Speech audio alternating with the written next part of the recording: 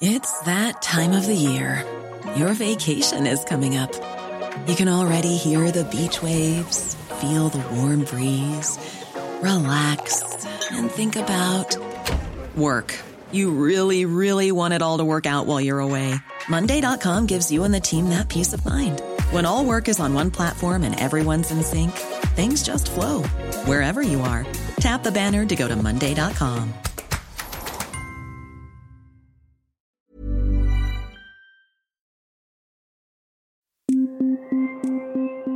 Last month, as you may remember, Ukraine's President Volodymyr Zelensky addressed parliament after parliament around the world, pleading for help in fighting the Russians. In America, he asked Congress to remember Pearl Harbor and asked it once more to be a leader.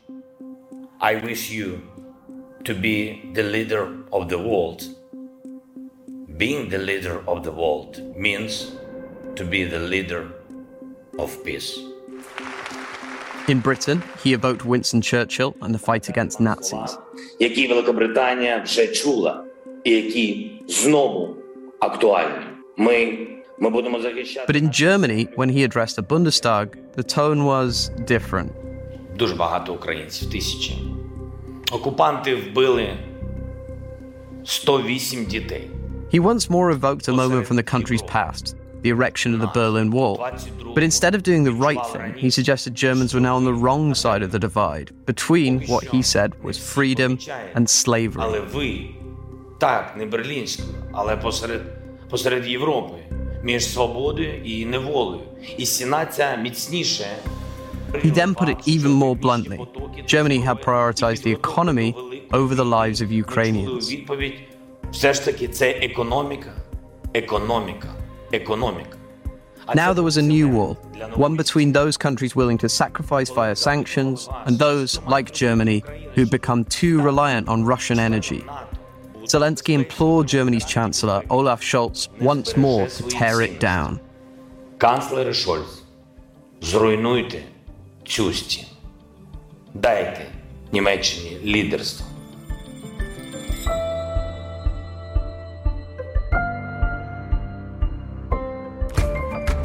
You're listening to Money Talks from The Economist, our weekly podcast on the markets, the economy, and the world of business. I'm Mike Bird, and in today's show, how did Europe's largest economy become so dependent on Russian energy, and how can it now wean itself off it? First, we'll look at how Germany got here. Germans were very happy with their cheap energy imports from Russia and didn't really question the consequences of such a dependence on Russian energy. Then, we'll look at where else it could potentially find replacement gas in the short term. So we have seen essentially a doubling of the LNG imports compared to last year. And we'll look at what the political cost has been for its foot dragging. So Germany has been wrong on Russia, has been wrong on military, and has been wrong on energy. And so that, of course, undermines Germany's credibility. And finally, how has this changed the power dynamics in Europe?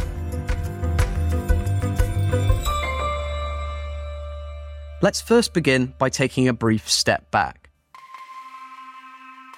When Western nations imposed sanctions on Russia at the beginning of the war, they were touted as sweeping. The president unveiling sweeping new sanctions against Russia. Unprecedented. I am pleased that the United States and our partners are finally moving forward with unprecedented sanctions against Historic. Russia. The U.S. Treasury Department this morning announcing historic sanctions on the Russian central bank. It prohibits And it's worth noting that Germany did take action then. It suspended the construction of the Nord Stream 2 pipeline that would have brought even more Russian gas into Europe. The German chancellor saying his country will indefinitely stop the certification of the pipeline following Russian action on Ukraine. This is very, very important because Nord Stream 2 was set to... But as the conflict has dragged on, it's become increasingly apparent that those sanctions and early moves didn't go far enough. That's because of the huge carve-outs put in place so that European nations could continue buying Russian oil and gas. As I told you last time I hosted Money Talks, Russia's currency, the ruble, has mostly recovered its losses. And, as a piece in this week's paper shows, Russia's trade surplus is likely to be around $200 to $250 billion this year. That's twice what it was last year. But recently, there have been some efforts to close that loophole, on oil at least. On May the 9th, the Group of 7 nations announced a plan to ban or phase out their use of Russian oil. 石油についても And as of this recording, the wider group of 27 EU nations is still attempting to come to an agreement on its own oil embargo, prompted by EU President Ursula von der Leyen. And let's be clear, it will not be easy, because some member states are strongly dependent on Russian oil, but we simply have to do it. But even if they agree, it won't be enough to turn off the taps completely. And that's partly because of Germany's reliance on Russian gas, both to heat its homes and power its factories.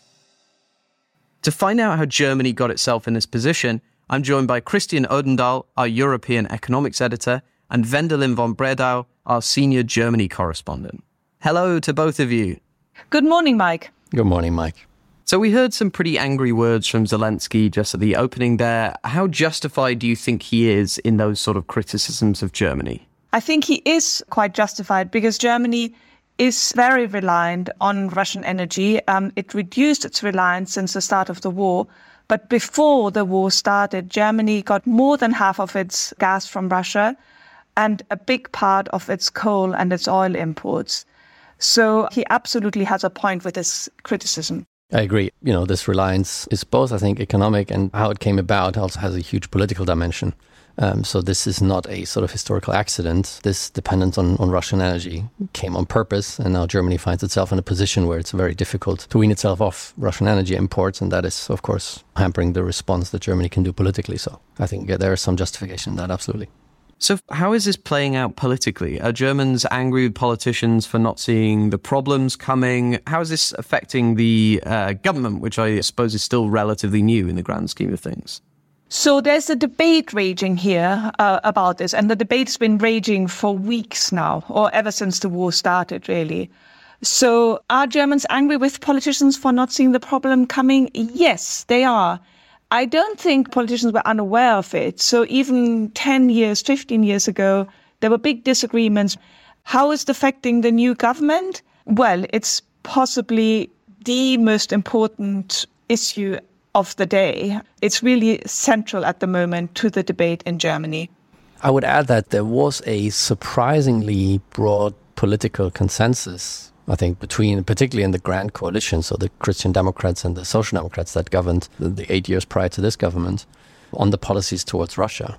And that is what I find most striking, that there is basically with the exception maybe of the Greens, there's no real opposition that now can run around and say, well, we told you so. So I think there's no obvious blame game going on, because it was such a broad political consensus that was based on various parties in government, that was supported by German industry. So it's an ongoing discussion in most of the political talk shows, how we came to this point. Christian, Wendelin, I'm going to briefly pause our conversation and I'm going to come back to it later in the show, because I think it's worth dwelling on exactly how Germany came to this point. And it really does go back to that era that President Zelensky referred to when he addressed the Bundestag, the creation of the Berlin Wall. Our editor, Kim Gitterson, has more. The mood in West Berlin today is not one of anxiety, fear, or panic. The people are angry. On August 13, 1961, the communist government of the German Democratic Republic began constructing the wall that would separate East and West Berlin. Groups of them gather near the borders of the eastern sector and quietly, almost scornfully, watch the East German soldiers fixing the barbed wire. They watch them cutting the city in half. One of those watching was West Berlin's mayor, Willy Brandt. He would later say that the building of the Berlin Wall, his city and his country being cleaved in two, was what molded his political philosophy. I was governing mayor of Berlin the day the terrible wall was erected. I had to reorient my political activities along the line of interests of normal human beings, some of them being forced to live on another side and the rest of us do. So I think at least for the later part of my life, this experience with division and how to make a wall transparent certainly has, I think, been my most important experience. Making the wall transparent became Brandt's life work. In 1969, he was elected Chancellor of West Germany. Ich schwöre, dass ich meine Kraft dem Wohle des deutschen Volkes widmen, seinen Nutzen mehren. Almost immediately, he started to change his country's approach to the superpower to the east. Willy Brandt brought the Social Democrats to power. Brandt wasted no time in easing relations with the Soviet bloc. It all started with Neue Ostpolitik, or the New Eastern Policy, a key tenet of which was change through rapprochement, figuring out ways to bind the East and the West closer together rather than pushing them apart, including via economic ties, or change through trade. Brandt saw that the Soviet Union, rich with resources, and industrial West Germany could strike a mutually beneficial partnership over gas and oil.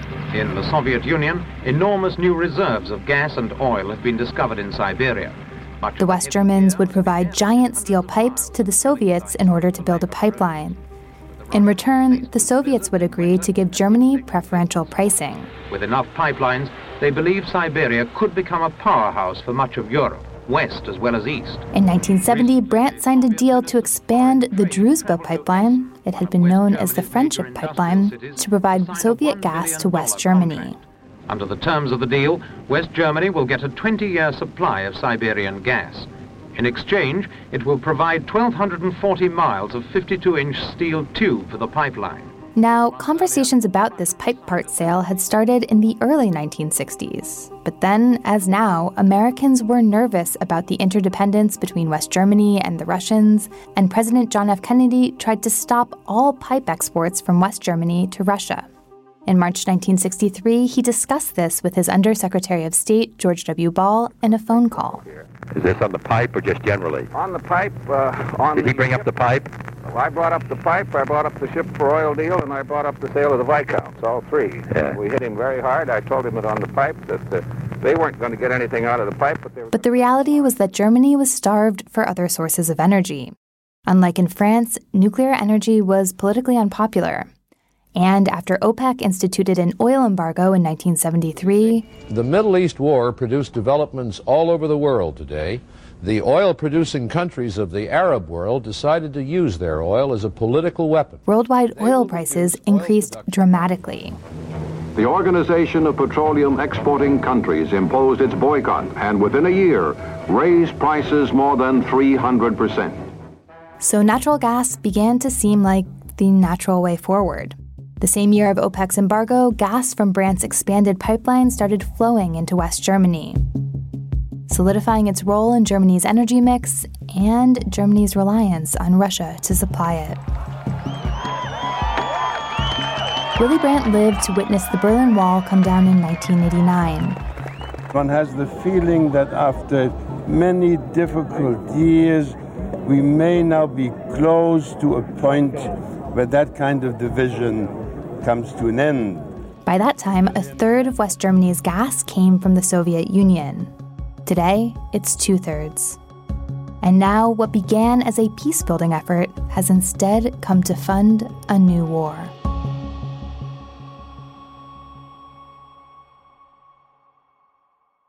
After the break, we'll look at where Germany could get its gas from, if not from Russia. But before then, there are a ton of other interesting angles that are being covered by my colleagues in this week's Economist. My colleague Doug Dowson has crunched the numbers on Russia's trade surplus, digging up a heap more beyond what I've mentioned here. You can get a great introductory deal at economist.com/podcast offer. And if you already subscribe, you should make sure you're signed up to our Money Talks newsletter. Each week features some behind-the-scenes stories from our global network of business journalists. You can sign up to that at economist.com/newsletters. Both of those links are in the notes to this episode.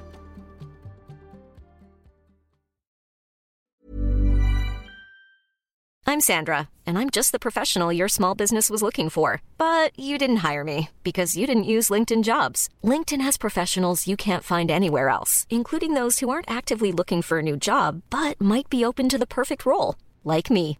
In a given month, over 70% of LinkedIn users don't visit other leading job sites. So if you're not looking on LinkedIn, you'll miss out on great candidates like Sandra. Start hiring professionals like a professional. Post your free job on linkedin.com/people today.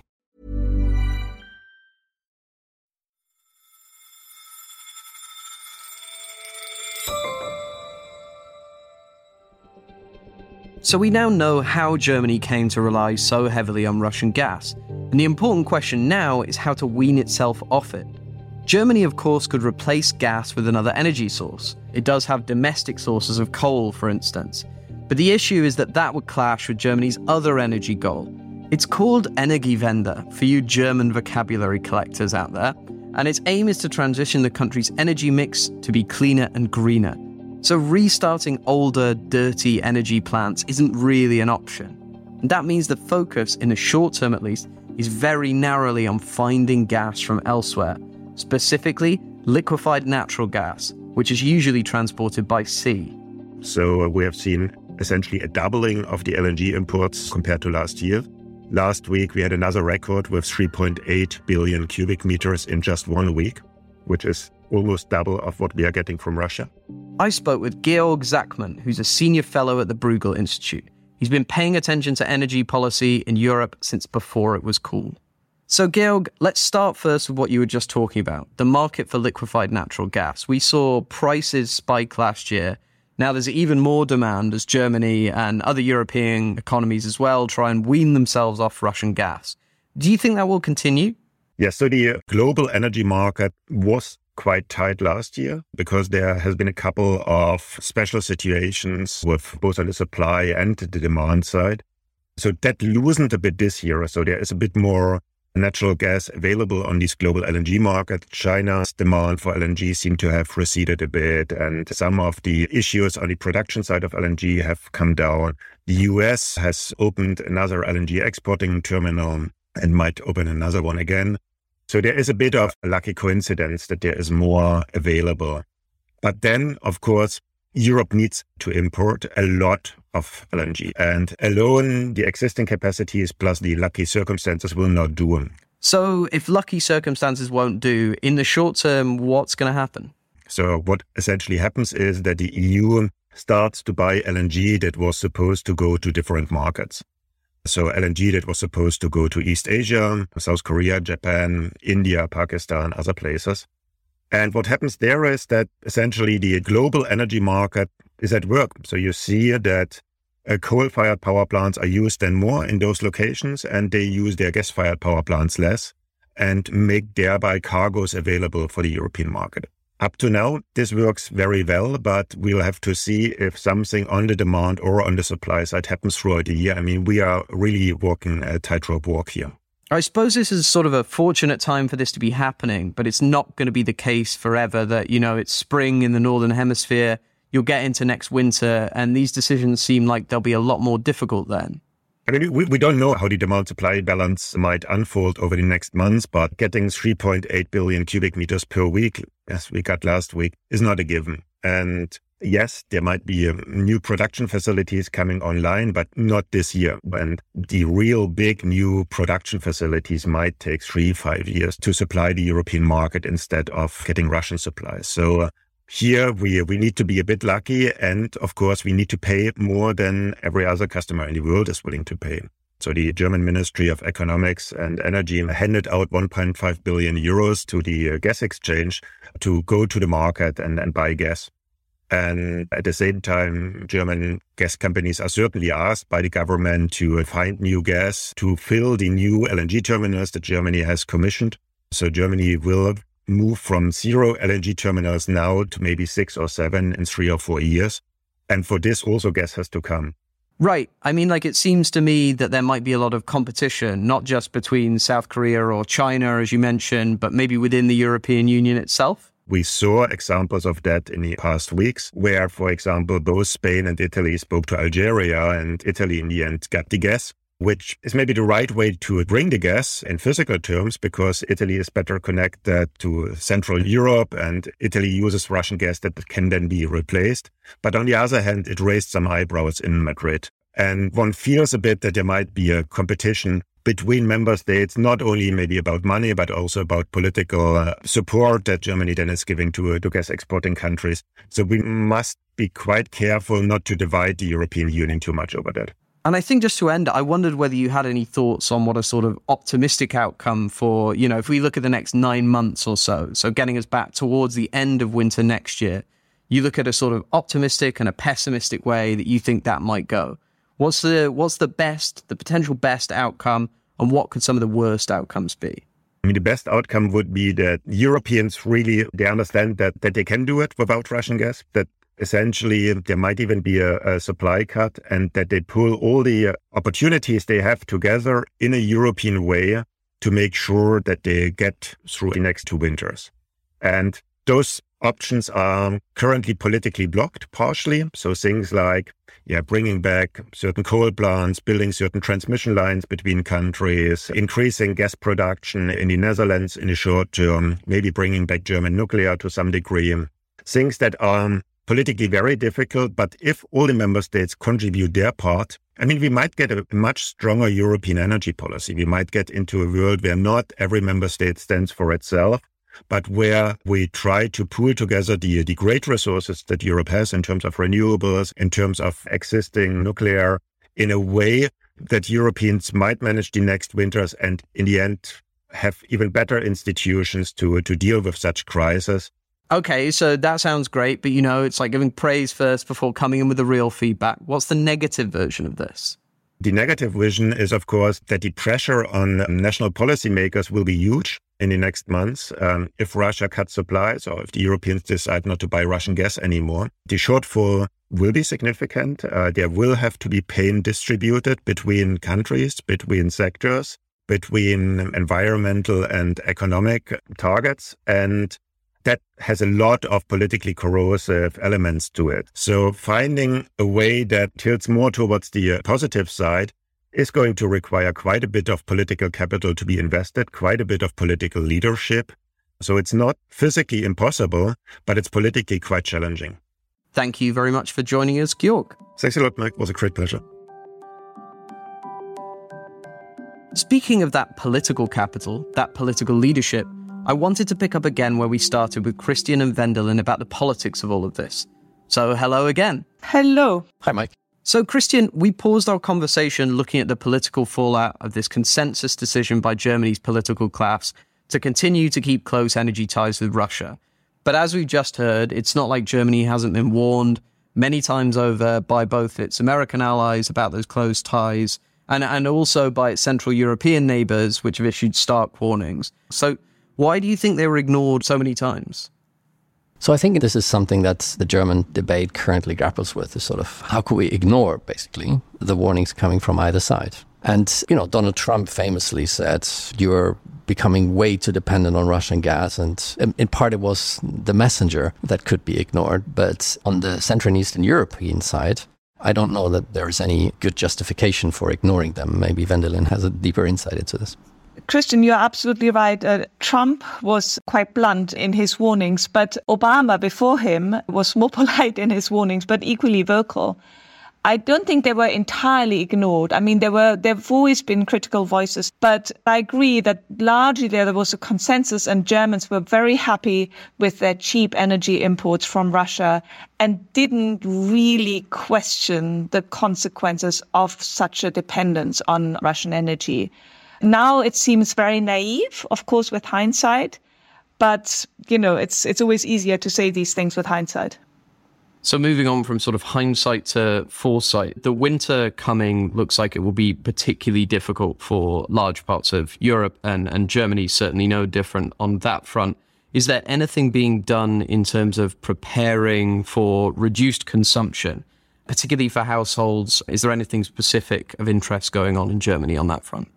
So there's no active policy in that regard, no rationing, no additional taxes or something like that. I think German policymakers are fully aware that this is a major shock for household budgets, and they don't want to add to that politically. To the contrary, I mean, on petrol, Germany has introduced a tax cut so that it's not as expensive anymore. They haven't done the same with gas yet, but there's surprisingly little done on this. There's more done on trying to get additional supplies. They're also doing quite a bit on gas, but of course it's not as quick as one would like it to be. So they're building 2 LNG terminals, but that'll take a while. And they're leasing 4 floating LNG terminals. And they're setting aside, I think, 2.5 billion euros to do that. But the big problem, as Christian mentioned, is gas. And the problem about trying to replace Russian gas is that it can be done, but it cannot be done quickly. And moving on to the sort of much longer term, so well ahead of this winter, has it changed the conversation in Germany about nuclear power, which has obviously been a huge point of interest both domestically and internationally about German energy policy? Has it changed the discussion around that? I wish it had, but it hasn't really affected the discussion much. I think the consensus about the end of nuclear power in Germany was incredibly broad. There were basically two decisions made in the German energy policy. That was to extend renewables and to shut down nuclear. There are 3 remaining nuclear power stations that are scheduled to be shut down by the end of this year. And if there is a bit of a debate, then it is around whether those nuclear power plants could run for a bit longer. But I don't think we will make much progress on that because, as I said, the consensus against nuclear is just too strong in Germany. I think, people internationally may underestimate how much indoctrination there was. I mean, we as children in the 80s and 90s, we had to read children's books about nuclear incidents and nuclear war that were, shocking for a child. And so, it's not a rational discussion that we have about nuclear power. The only other country I know that has a sort of similar aversion quite like that to nuclear is Austria, where I've just been. In Austria, there's a sort of slightly absurd scenario. They built a nuclear power plant in Zwentendorf, a huge thing. And then at the time, Bruno Kreisky, the chancellor, sensed that the mood was turning in the population and he held a referendum on the use of this particular nuclear plant, of course, hoping that, once this incredibly expensive thing has been built, that people would vote in favor. But they didn't. So it didn't even start operating. And you can visit a nuclear power plant in Austria, like a museum. I mean, it's surreal in many ways. What I find fascinating about the combination of the political side of things and the nuclear energy policy side of things that's come up in both of those questions is that this is a problem with a very long-term consensus where there aren't that many dissenting voices, just sort of all coming to a head and collapsing at once, the force behind it. And I think from the UK and US, you might well be the sort of person who wishes over the long term that British and American politics was a bit more consensual and a bit more German. But in this instance, it's that sort of consensus that's proved to be the problem. Yes and no. I mean, it does reflect popular opinion. If you held a referendum on nuclear power, you'd get a resounding no to the use of nuclear power. And on Russia, the consensus was never quite as unanimous as it is on the nuclear issue. So, I don't think consensus is per se a problem. I think it's really the way the debate was held in Germany. If we go back to Germany's Russia policy, Germany was so focused on its commercial interests that they were just so happy to use cheap Russian energy. So they became very blinkered and just thought, business first, a bit like Zelensky said in his speech to the Bundestag, the lower house of parliament. So Wendelin mentioned commercial interests there and being led by commercial interests. If we're looking out over, again, the next few years, we're looking at an environment where it seems basically guaranteed that energy prices in Germany and a lot of other places are going to be considerably higher than they have been in the past. Even an optimistic scenario where the shortages recede, I think that still seems fairly likely to be the case. What does it mean in the longer term for German industry if energy is permanently more expensive? So I think in part Germany's industry was successful because it could count on cheap energy and also extending its supply chains to Central and Eastern Europe and build a slightly cheaper network of supply chains that were feeding the German industry. So basically 2 sort of cost-cutting exercises, if you want. And some of those industrial business models do rely on cheap gas. And I think there's relative certainty that these business models that rely on cheap gas are not going to survive this crisis. And it's not about an embargo. This is about permanently higher gas prices. And there are places where some basic inputs into industrial production can be produced cheaper because there's cheap energy, such as the US, right? But I think that's, some of the warnings that we've heard coming from German industry about the shock waves that a gas embargo, for example, would send through German industry, I think that there's some truth in that in the short term. But over the medium and long term, I think German industry will adjust. So I don't think there is necessarily a big permanent damage, but the transition to that new normal with high energy prices, I think that is a bit painful. And the faster you have to do that, the more painful it is. Maybe just to add something on, it's exactly as Christian said, it's the transition that German industry is requiring, is asking for. I mean, there's, for instance, a plant in Ludwigshafen. I think it's the biggest chemical plant in Europe. And they say if they get only half the gas they need, they have to shut down the entire plant. And it's something like 10,000 jobs. And an additional maybe 40,000 in terms of auxiliary jobs and supplemental jobs in the region.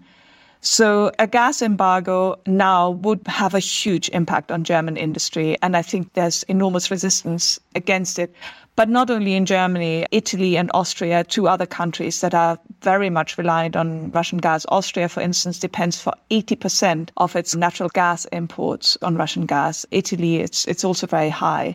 So Germany is not the only country that finds itself quite so dependent on Russian gas. And there's one additional aspect of this, what you asked earlier about reducing consumption. Germany put together a package to help energy-intensive industries, and part of that is actually a subsidy for gas consumption. So basically the opposite of what you would want to do if you wanted to prepare for a gas shortage in the winter, but it is meant to help this energy transition towards higher gas prices for industry. And this shows you how deep the political consensus runs on trying to support our energy-intensive industry to make that transition. I will say there are disagreements between economists on exactly how bad such a hit would be, sort of a complete embargo on Russian energy. And they range from a sort of 3% hit of GDP to something like 6%. And just to give you an idea, in 2020, the COVID-19 epidemic resulted in a reduction of German GDP by 4.5%. So, the truth is we don't know exactly. It's very hard to model or to quantify, and economists will tell you that. We are in uncharted waters here. And I think just looking at it slightly more broadly from a political perspective, how does this change things, if at all, within the EU? France has fewer direct energy issues, in part due to the very large amount of nuclear power that's generated there. From the European political perspective, what changes due to all of this energy politics going on in Germany? Well, I suppose, Europe has historically always been driven by the Franco-German tandem. And of course, in this particular time, Germany is far more vulnerable than France is because France is able to count on nuclear energy. So in that sense, Germany is in a weak position. Added to that, in Emmanuel Macron, you have a leader who is very willing to be an EU leader and to be very prominent, compared with Olaf Scholz, the German chancellor, who is quite reticent by nature and doesn't really seek the EU limelight, so to speak, or the limelight as a powerful EU leader. So I guess you could say the balance of power has changed in France's favor.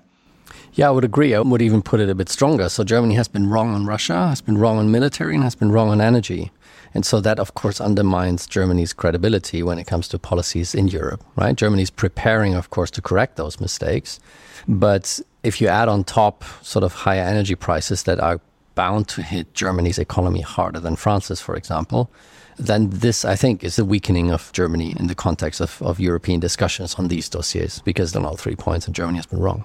So as you were talking, it got me thinking again about Ostpolitik and how those sort of decisions made in the 70s really reshaped the European and the German attitude and approach towards Russia, then the Soviet Union for decades to come. And it changed so much of European energy policy and European security policy.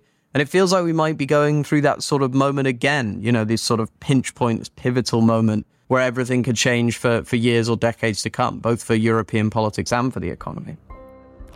Wendelin and Christian, thank you very much for making the time to talk to us. It's been a pleasure, Mike. Thank you very much for having us. Our thanks too to Georg Zachman, and thank you for listening to Money Talks. Don't forget to rate and review us on Apple Podcasts or wherever you listen, or write to us at podcasts@economist.com. Today's show was produced by Kevin Caners. Our sound engineer is Nico Raufast. The show's editor is Kim Gittelson, with additional help this week from Harriet Noble. I'm Mike Bird, and in Singapore, this is The Economist.